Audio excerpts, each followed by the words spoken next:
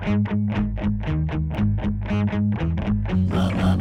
to the Tournament Poker Edge podcast, brought to you by TournamentPokerEdge.com, the only podcast dedicated exclusively to poker tournament strategy. Now here's your host, Clayton Fletcher.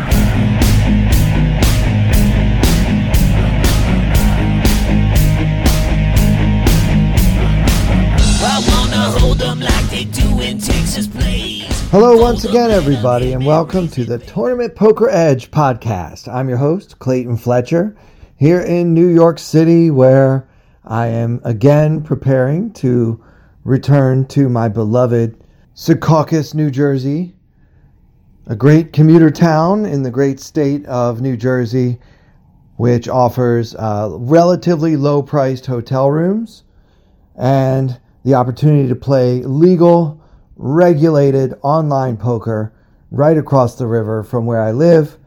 And the main event of the Fall Online Poker Championship, or whatever the heck WSOP.com is calling it this week or this month. They seem to have an event every month.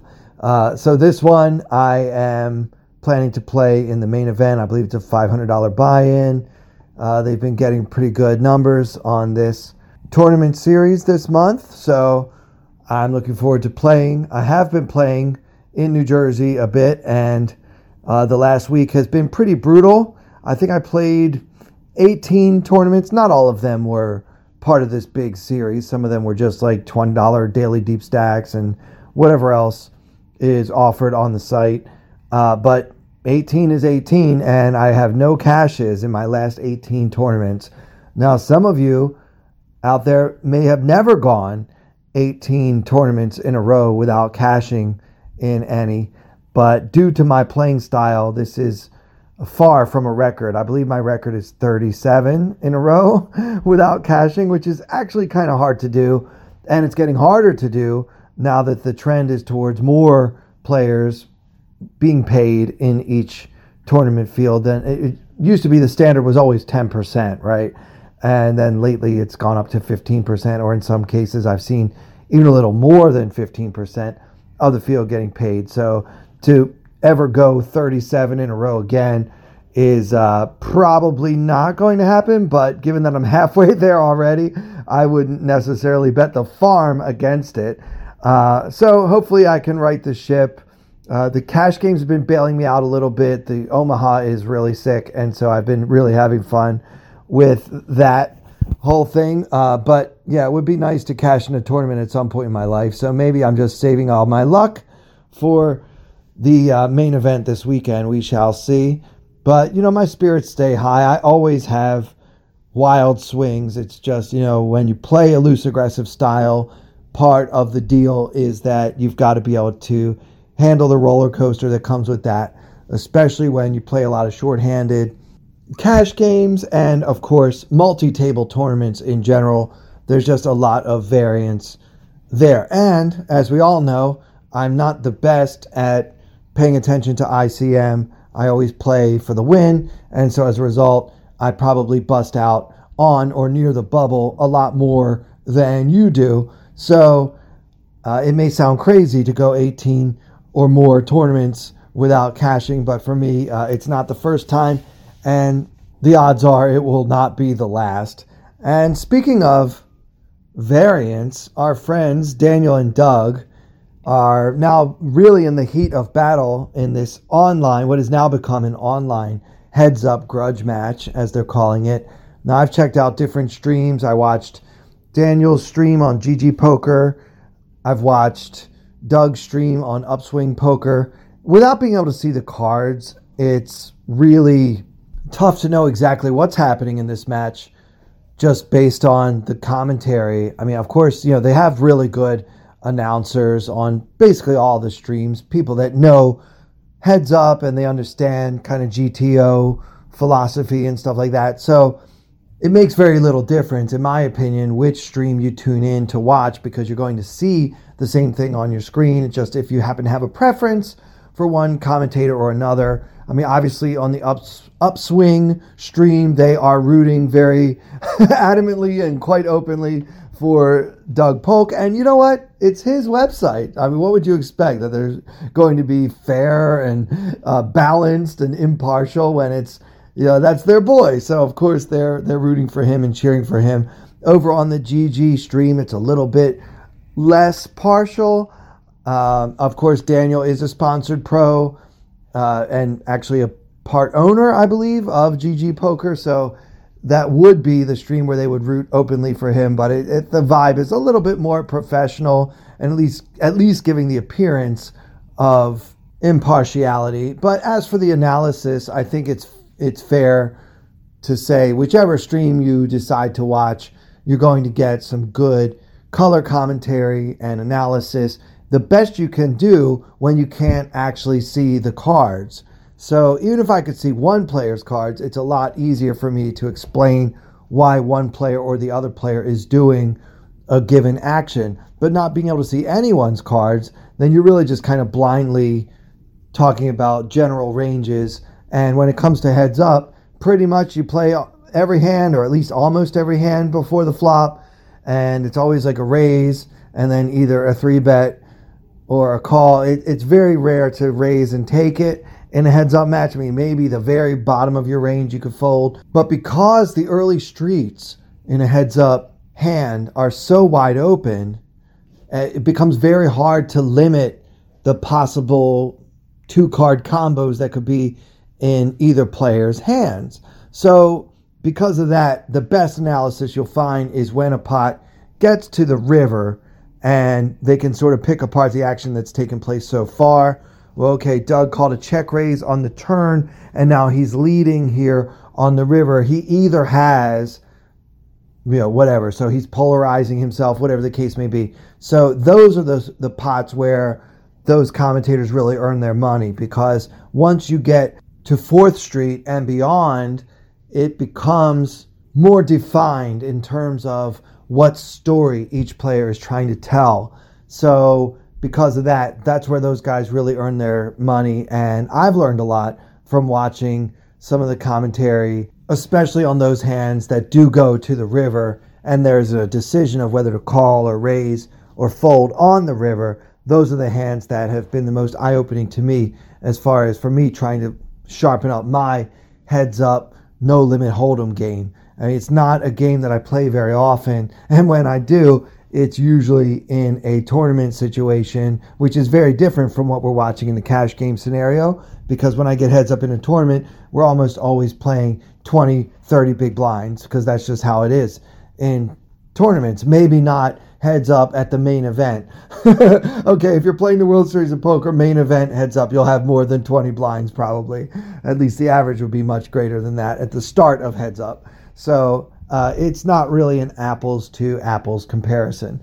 So, I wanted to point out, thank you guys, those of you who have chosen to troll me on Twitter. If you're not following this fascinating fiasco, you really should be. But if you're not, let me update you.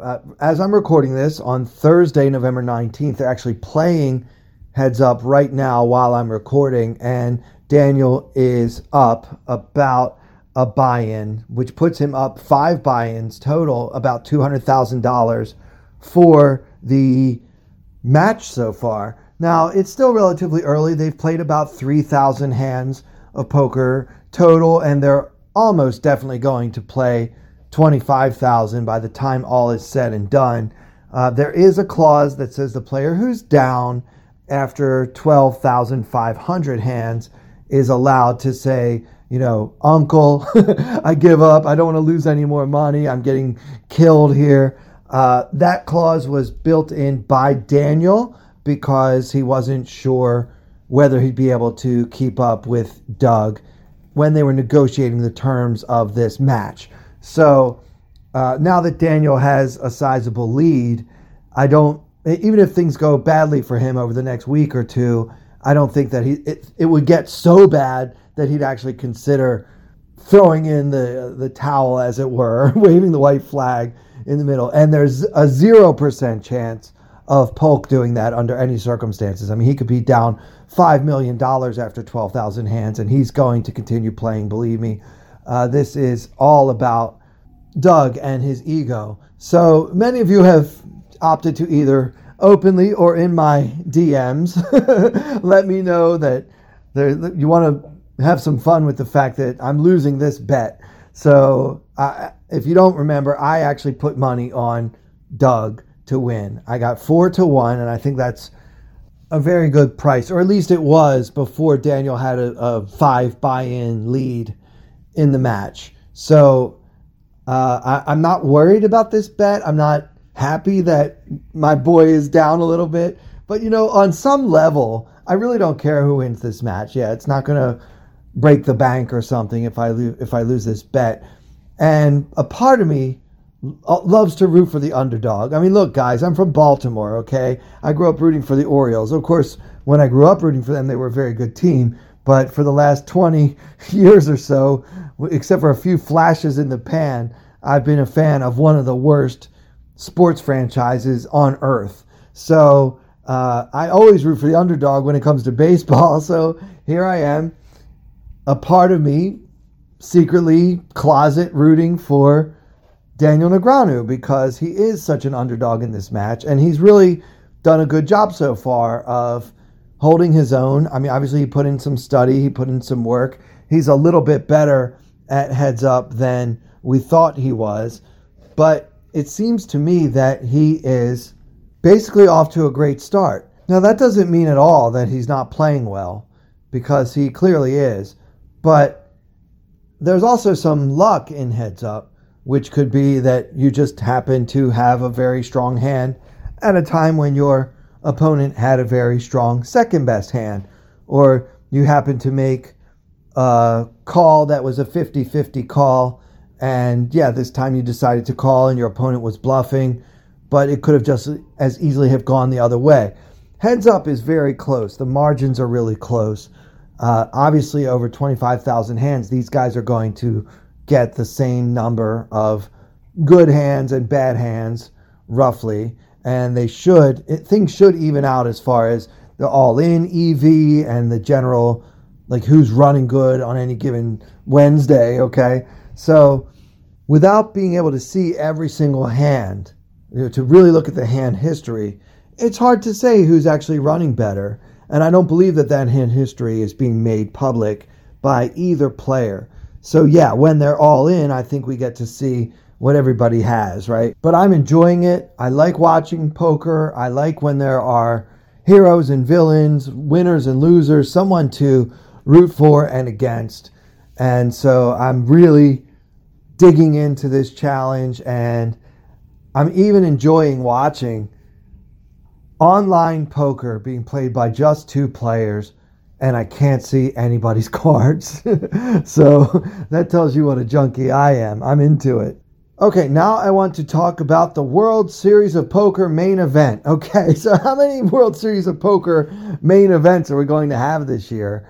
If you haven't heard, they are going to do a televised final table of an online tournament that is going to take place next month on WSOP.com. So I remember back in the summer, they had a $5,000 main event with like 17 starting flights, and you could buy into as many of them as you wanted. The World Series of Poker main event, traditionally a freeze out, and so this tournament will be a freeze out. I think they're doing one in America, and they're also doing another one somewhere else. So the person who won what was called the main event over the summer is a little unhappy about this news, because now he's not the main event champion that he may have thought he was over the summer. I mean, of course, he still gets to keep all the money he won, but it's just a weird year. And the WSOP has been tasked with a pretty impossible job, to be honest.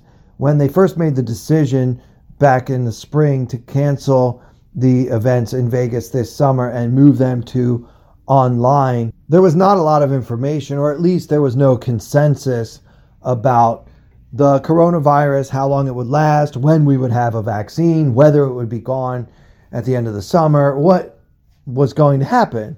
And so they told us back then, we're going to reschedule the WSOP events in Las Vegas sometime in the fall. Stay tuned. Okay, I remember getting that message. Well, now, as we've seen lately, cases of COVID are rising across the country, including in Nevada. And it would just be really irresponsible to try to have a World Series of Poker now that we're in the fall. Also, it's too late, so they would have had to plan it months ago. And it's just not happening. So the problem is, and here's where kind of seeing things from an entertainment perspective, I might have some insight into this, that if you're watching and you're like, why are they bothering to do this? And if you haven't read about it, they're going to play online, and then the final table is going to be live and broadcast on ESPN. And once the players get to a heads-up situation, they're going to add $1 million for the winner to the prize pool. And so that won't come out of player buy-ins. It's basically added money, a free roll, if you will, which is probably being done to entice people to play a $10,000 online tournament that might otherwise not play. So I don't know how many people will take it that way, but to me, that kind of added value is terrific. Also, it's a very low rake. So if you play on WSOP.com, it's going to be 9,600 plus 400, which I say is low rake because that might sound high to you, but believe it or not, it's the lowest that it's been in my lifetime, because it's normally 9,400 plus 600, and I think there's even an additional percentage taken out for the dealers. So because we don't have live dealers and because we don't have all of the expenses, they have reduced the rake percentage. So this is all happening. Of course, you can only play in Nevada and New Jersey. It's going to be Sunday, December 13th. And if you make it to day 2, that's going to be December 14th. And if you are one of the final 9, you will meet up in Las Vegas at the Rio All Suites Hotel and Casino on the 28th. And there will be a televised final table with an extra $1 million provided by Caesars to the winner. So I don't know. I mean, I have mixed feelings about this. I feel kind of bad for everybody else who already thought that they won the main event this year. There was another main event on GG Poker. That was the one with the 17 different starting flights, and you could enter as many as you want. So yeah, I just it's a little bit weird. But now let me give you my entertainment background perspective on this. There's a deal between Caesars Entertainment and Disney. Disney, of course, owns ESPN, and they have a deal to show poker events for a certain number of hours every year on the network. Well, there's been no poker content to give them as far as anything new. So if there is poker on ESPN these days, it's just been, like last year's main event or some old main event. Maybe the year Jamie Gold won or something. So this helps to capitalize on that contract. So money has already been paid for these rights. And so you might as well try to get your money's worth. So that, to me, is factoring into why they're doing it this way. But yeah, there was talk over the summer about all these summer bracelets being played online in only 2 states, cheapening the bracelet. And then they had, they really built it as the main event. They later went back and said, no, that was the online main event. Or the other one was the GG online main event or whatever. It's just, like I said before, they kind of ran out of words to use. Like right now they have the Fall Online Championship, but I think they had a Fall Circuit event or something. So they're all very similar sounding. And in fairness, there's only so many words in the English language for online poker championship or live poker championship. And you see this with all the marketing of all the tournaments around the world. Mighty Stack, Almighty Stack, Mega Stack, Deep Stack. They all kind of mean the same things. They're trying to tell amateur players who don't really understand how to evaluate whether a tournament structure is good or not, you're going to get a lot of chips. They're just trying to hammer that point home. So This time we're going to have another main event champion, so I don't know what's going to happen. But with that all said, I'm likely to play in this event, and being so close to New Jersey, I see no reason why I shouldn't just go over there and give it a shot, especially knowing that if I happen to get so lucky as to get heads up that I could win an extra $1 million that I wasn't supposed to win in the first place. Now, I don't know what kind of turnout they're going to get. I think they'd be really happy if they get 2,000 players. So getting an extra $1 million on what would normally be the prize for a main event with a $10,000 buy-in with 2,000 players in it, I think that would be pretty great. A very high percentage value add, if you will.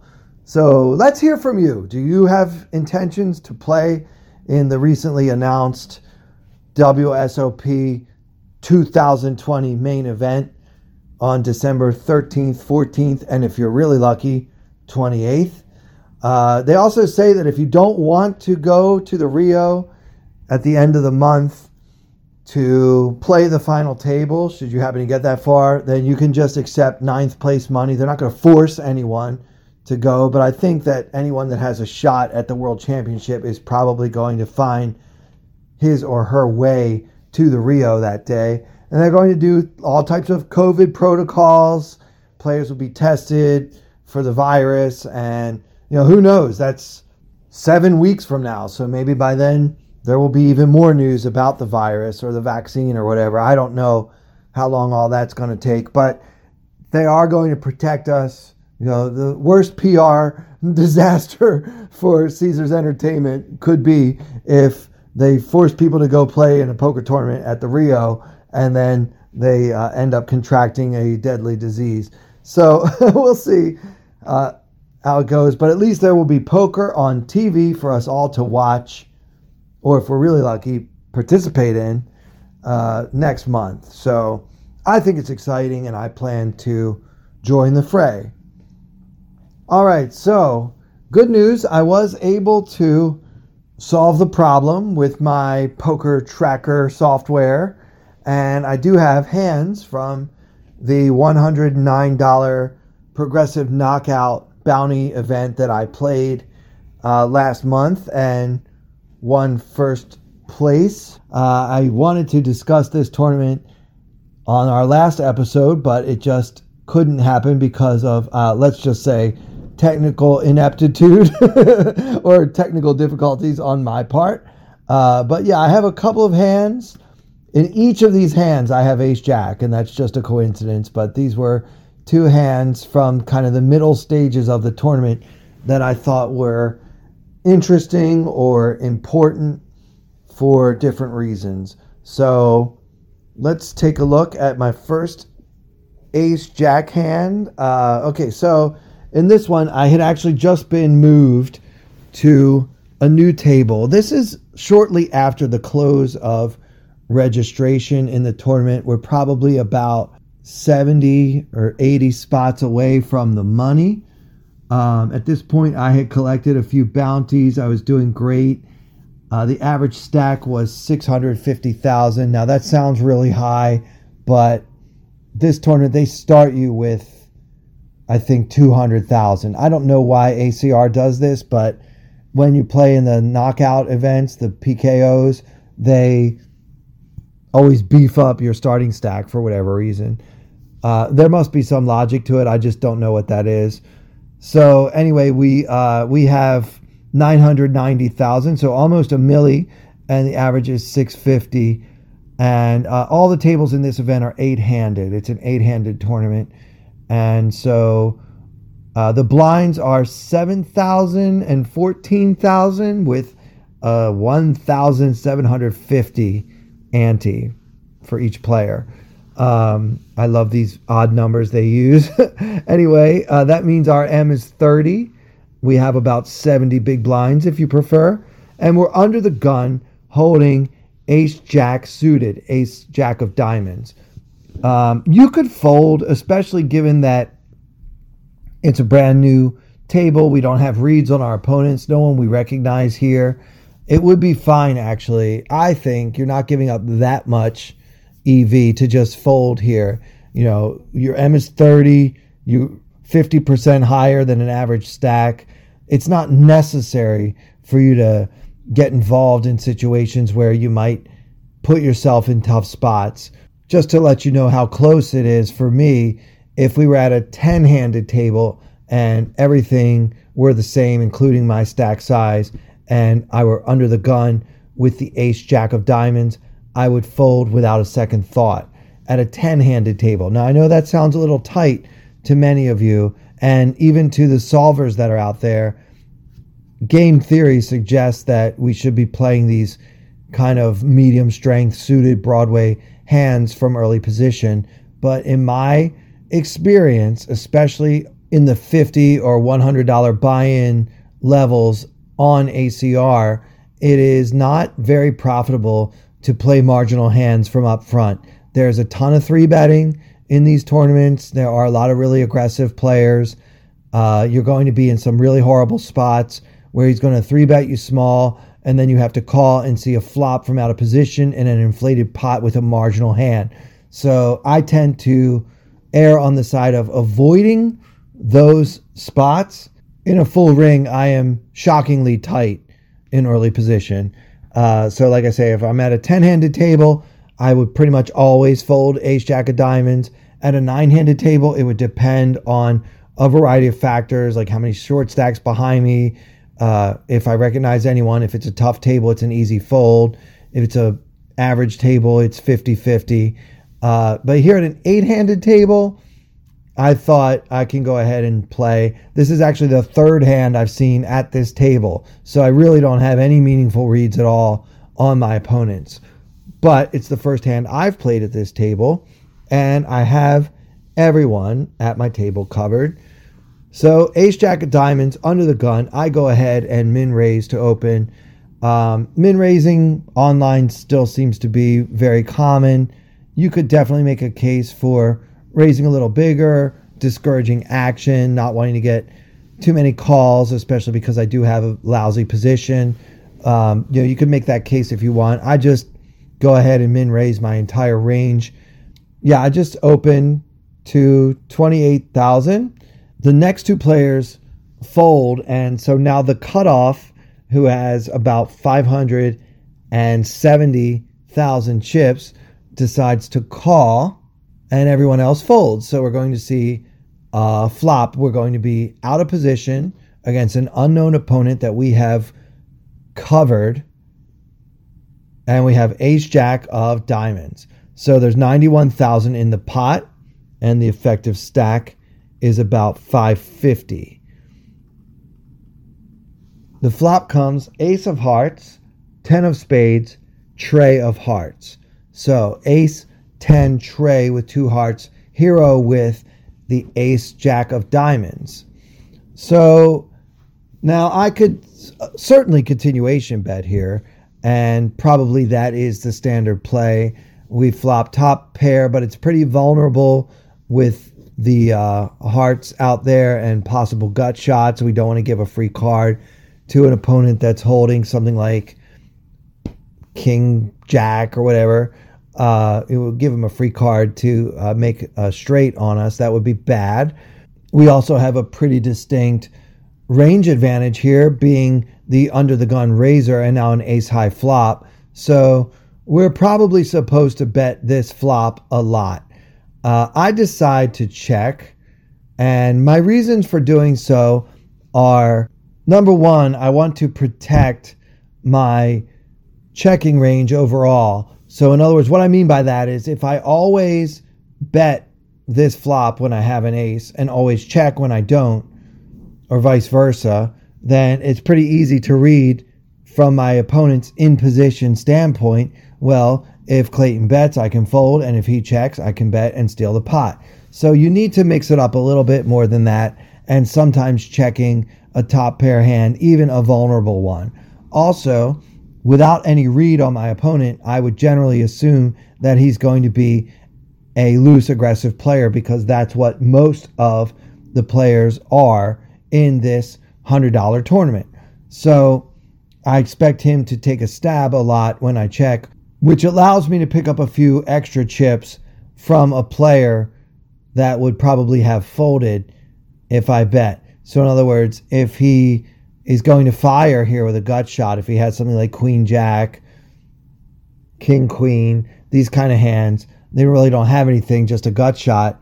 And if I check, he'll say, you know what, I might as well turn this hand into a nice little semi-bluff here, especially when he has a heart. Say he has like King of Hearts, Queen of Clubs.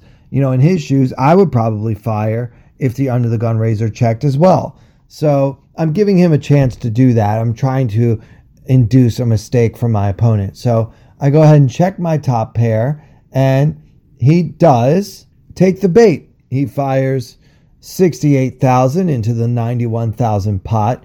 And now I have a decision. I can check raise this if I want to and still manage to deny him whatever equity he has with his gut shot / backdoor flush draw / whatever else he may have. The danger in doing that is if my opponent continues, I will be out of position in what is now a very inflated pot, and my hand, once he calls the check raise, is actually pretty marginal for the situation. It's just an ace with a jack kicker. So for that reason, and because I don't have any backdoors to fall back on, other than, well, I do have backdoor Broadway cards, I suppose. But I mean, I don't have a backdoor flush draw to fall back on. That means for me, I don't want to raise him here. I don't know how this guy plays. I don't know what he's capable of, what he's not capable of. And I just don't want to be out of position trying to figure all that out here when I already have a nice, healthy chip stack, and I really just don't need to put myself in that kind of situation for such a large percentage of my stack. So for all those reasons, I just call. There is a case to be made for check raising. You do deny him whatever equity he may have. If you check raise big enough to get him to fold those hands. I mean, he's never going to fold a flush draw. I mean, I guess if you check shove, he might fold a flush draw, but then you lose a ton of chips when you run into something like 3 10s. So it's better not to, in my opinion. So I just call, and we're going to see a turn now with 227,000 in the middle and the effective stack around 480. The turn is the 6 of hearts. So our board is now ace, 10, tray with 2 hearts, and then 6 of hearts. So the flush got there. So if our opponent bet on the flop with a flush draw, he now has a flush, and we are drawing dead. So that's the worst case scenario, but worth mentioning. So here on this card, I mean, I suppose you could lead. You could do the old, what they used to call the Johnny Chan. I'm not exactly sure why, but it's a check call lead play, which is, so I checked and called on the flop, and now this turn card, which may be as scary for my opponent as it is to me, I just go ahead and put in a good-sized, healthy bet here on the turn and usually get him to fold his range. I don't like it, though, because I still feel like there are a lot of hands that I'm ahead of. So I don't really want to blow him out of the pot. With that in mind, I check again, and now my opponent bets 170,000 into the 227,000 pot. So another very healthy bet. I mean, remember, he fired 68 into 91 on the flop, which is about 72%, I guess. And now here on the turn, he's betting about the same percentage again. So this guy's not really fooling around here. He's putting in big bets, and he only has another 300 behind. So it seems to me like he's getting committed to this pot, and I have to question why. I feel like without having any reads on my opponent, this is the type of marginal spot I like to avoid when I'm in a healthy position in a tournament like this one. I mean, yeah, you could say, well, Clayton, if you're good here and you can manage to get all in with him, you can collect another bounty, which is a consideration. Unfortunately, my software doesn't tell me how big his bounty was, but given that it's only the middle stages of the tournament, I don't think it was all that high, but still something to consider, because in a PKO, a full 50% of the prize pool comes from collecting bounties, which is an argument for taking more risks. And I did take plenty of risks in this tournament on my way to my first place finish. But this hand struck me as being, I don't know what's going on here. I just sat down at this table. I watched 2 hands go by, and now this guy is firing these huge bets like he's trying desperately to get it all in. Of course it could be a bluff, right? He could still have that king of hearts, jack of spades. But given this sizing, that's the best case scenario for me. In all likelihood, he's got ace 10, a flush, a set, something like that. So I decided to let it go right here. I certainly would have called a smaller bet. And you could say, well, Clayton, that's really exploitable. If you fold to big bets and call smaller ones, that's exploitable. And you're right. On some level, that is exploitable. But if you take a macro look at poker in general, the way you make money in poker is by having a really big pot when you have a really big hand and having a really small pot when you have a really small hand.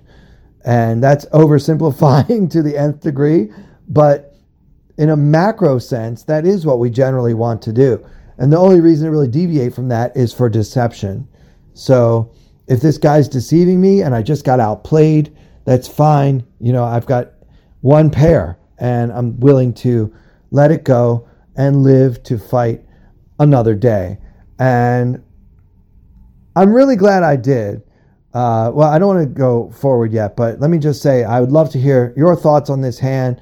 I know some of you are probably thinking, well, Clayton, you could have gotten out of this position by simply firing that continuation bet and keeping the lead in the pot. You know, by checking and playing passively post-flop, you allowed your opponent to take this pot away from you. And you know what, guys? If that's your take on this hand, you're absolutely right. I can't really argue with it, but I will say that in my experience on this site in similar tournaments, it doesn't happen that often. So in other words, generally what I was expecting on the turn is that my opponent will usually check behind. And in those times when I've been in similar spots and went to the river, he turns over the nuts at the end, a good percentage of the time. So typically in a $100 buy-in on ACR, if a player is acting like he has the nuts and risking his tournament life versus one of the tournament chip leaders in the process, 50 spots before we get into the money, that guy's got the nuts. So I just threw it away. But let me know what you think. The Twitter is @ClaytonComic. Let me know your thoughts on this hand. And am I just a wimp and a pushover? And should I have duked it out and let him show me the bad news? So, I almost said before, I'm glad that I made this fold because just a few hands later, I ended up getting into a pre-flop all-in with a relatively short-stacked player. And I had suited ace-king versus his ace-ace. And, the 6% didn't happen. So I lost that one. And that put me right around average, a little higher. It took me down to 650,000. So I lost a third of my stack there. So if I would have lost a lot more chips in this pot, then I would have really been in bad shape after running my ace-king suited into pocket aces. So, as it stood, possibly because I made a good fold there or just took the cautious line, I still had a slightly above average stack at 650,000. My M was 18 and I had 50 big blinds and then ace jack again. So this is just a few hands, maybe one orbit after the other ace jack hand that we just reviewed. Blinds are the same, still 7,000, 14,000 with that weird 1750 ante. I'm in third position now, so 2 folds to me. And this time we have ace of spades, jack of hearts. Again, I just open the minimum here. I do mix it up just occasionally, make it 2.5, but I really don't see a strong case for going any bigger than that or really even bigger than the minimum, to be honest. This time I get 3 callers and 2 of them have me covered. So it's a very different scenario from the one we had before. So the cutoff calls, the button calls, and now he's the villain from the other hand, so he's in this pot as well. And the big blind, who actually has us covered, calls as well. So that's a lot. There's 133,000 in the pot. We have 615 behind. The cutoff has 575 behind. So we've got him barely covered. And the other two players have us covered. The button, who again is the villain from the previous hand that we talked about, he's got 740. And the big blind has 1.2 million. So 4 of us see a flop. Again, we have ace jack offsuit, and the flop comes queen of spades, 10 of diamonds, tray of clubs. So queen, 10, tray, rainbow. So we have an overcard and a gut shot to the nuts. The big blind checks to us, and we check. Now, we were the pre-flop raiser. Is this a spot for a continuation bet? I suppose continuation betting is okay. I opted not to because I just find that on a flop with 2 Broadway cards and you have 3 opponents, it's just unlikely that continuation bet is going to take it down. And then things can get even more awkward when we make a pair on the turn. So if it comes an ace or a jack on the turn, we would now have 1 pair with a gut shot, and that's fine, but how much do we like our hand, and why do we want to inflate the pot at that point? So, and I just think that the likelihood of anything positive really coming from a continuation bet into these 3 opponents is greatly outweighed by the chances that it's probably just going to result in us losing that continuation bet and maybe more. So yeah, I didn't really want to fire here. I'm hoping it checks through so that we can just get a free shot at a king for the nuts. So that's my cockeyed optimism coming into play. Instead, the cutoff bets 33,000 into 133,000. A tiny, tiny bet here. And the other 2 opponents fold. So maybe I should have c-bet on this flop. In retrospect. So what do we make of this? I mean, the fact that he's betting at all into 3 opponents on this board is somewhat an indication of strength, right? I mean, he wouldn't just bet with absolutely nothing. But the sizing to me is just, it's irresistible. I mean, he's offering me almost 5-1, and I have a gut shot to the nuts, and I also have an overcard, which may or may not be live. So in other words, if he's making this bet with king, queen, right? That's a hand that could easily be in his range here. Then I can even win if an ace hits the board. So even though we're not exactly sure what to make of this, we're not folding, not getting this price, and not with this draw. So I call. Check raising, by the way, is also an option. And remember, this is the opponent that we actually have covered. So, maybe a small check raise. He made a small bet, 33 into 133. We could give ourselves a good price to take it down, especially now that the other 2 opponents are out of the pot. We could again assert our dominance here, having been the pre-flop raiser. We do have a nuts advantage. I mean, I think we have a lot more queen in our range than this guy does, right? And we might play it this way with a check raise or what have you. I think it's certainly fine to go for it here. Maybe check raise to like 99. He said 33. Just go 3x. Give yourself that really attractive price. So if we put in 99 and he's only got like a pair of 10s, something like ace 10, I think we might be able to take it down here, which is great. And we still have, whatever he does, we still have outs to the nuts. So that's totally fine. I just took the lower variance route and just took the price he was offering, calling, getting almost 5-1 and closing the action. So the pot is now 200,000 and the effective stack is 540. Now, I should mention, I probably should have mentioned earlier, this is the first pot that this player has entered. I've seen, I think, 9 hands, 10 hands at this table, and this is the first hand that he's played. So I remember thinking, he was a little bit tighter than average at this table, so that also factored into my decision making as far as not wanting to check raise, because I think that he is more likely than average to have a monster given his relative tightness so far in the very, very few hands I've seen at this table. I'm not putting too much stock in that, but it did enter my thinking, so I wanted to mention it here. All right, so with 200,000 in the pot, the effective stack 540,000. That's my opponent's stack, and I barely have him covered with my stack of 580, excuse me.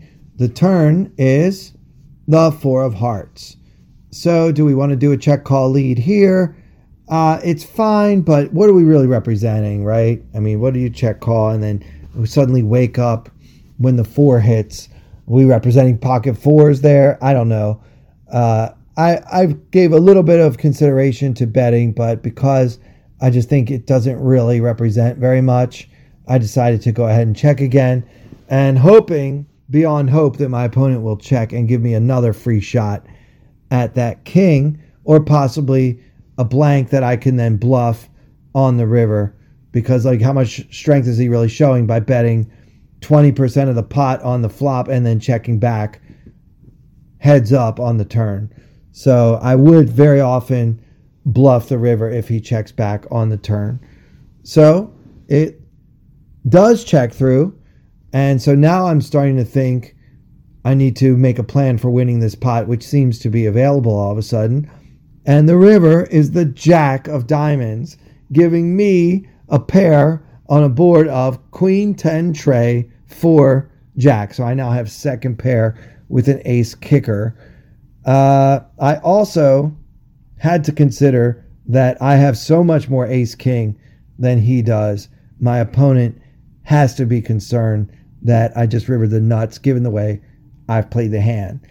Still, I decided to check, and my plan is to call. I think that given the way my opponent has played this hand, he's going to show up here with ace 10 a lot, and I don't think that he'll call a bet if I make one, given that his hand is now reduced to third pair on a relatively scary board. So I just didn't feel like I had a value bet here. In order to have a value bet, you have to have a hand that can beat your opponent's hand, but he still has to call.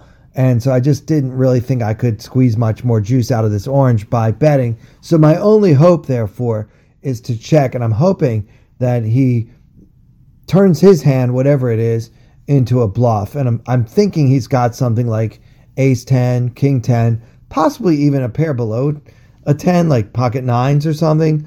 I suppose those hands could be in his range for betting so small on the flop. But I don't know. It just feels like a 10 a lot to me. So I'm just hoping it's not jack 10, because I'm planning to pay off a river bet.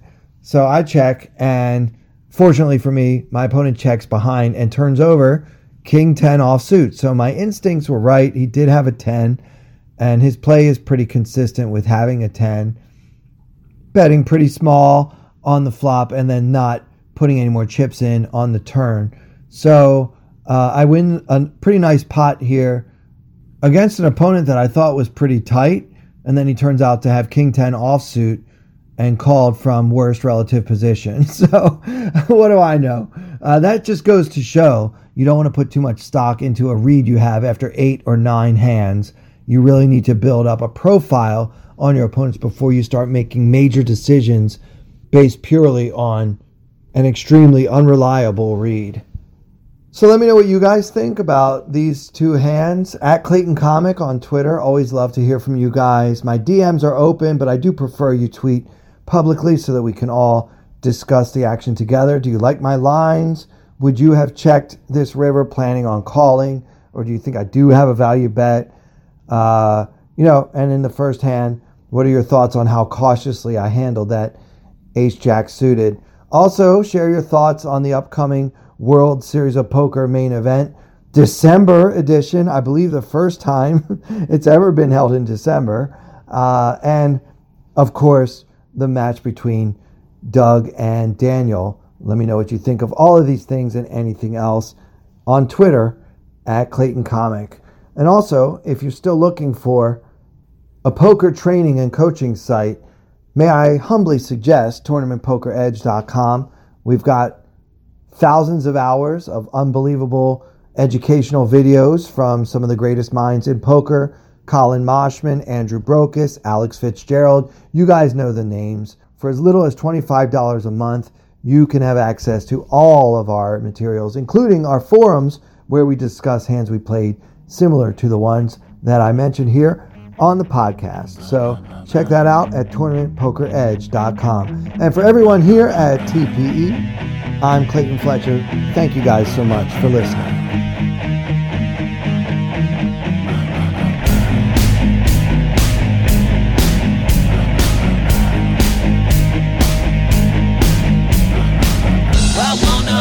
Like they do in Texas plays. Fold them, let them hit me, raise it, baby, stay with me. Luck and intuition, play the cards with babes to start. And after she's been hooked, I'll play the one that's on her heart. Oh, whoa, whoa, whoa, whoa. I'll get her heart, show her what I got. Oh, whoa, whoa, whoa, whoa. I'll get her heart, show her what I got. Can't read mine, no she can't read a mile. Poker face, she's got to love nobody. Can't read mine, no she can't read a mile. Poker face, she's got to love nobody. Poker face, poker face. Poker face, poker face. I wanna roll with her, a hard pair we will be. While little gambling is fun when you're with me. I love it. Russian roulette is not the same without a gun. And baby, when it's love, it's not rough, it isn't fun. Oh, whoa, whoa, whoa, whoa. I'll get her heart, show her what I got. Oh, whoa, whoa, whoa, whoa. I'll get her heart, show her what I got. Can't read mine, no she can't read a mile. Poker face, she's got to love nobody. Can't read mine, no she can't read a mile. Poker face, she's got to love nobody. Poker face, poker face. Poker face, poker face.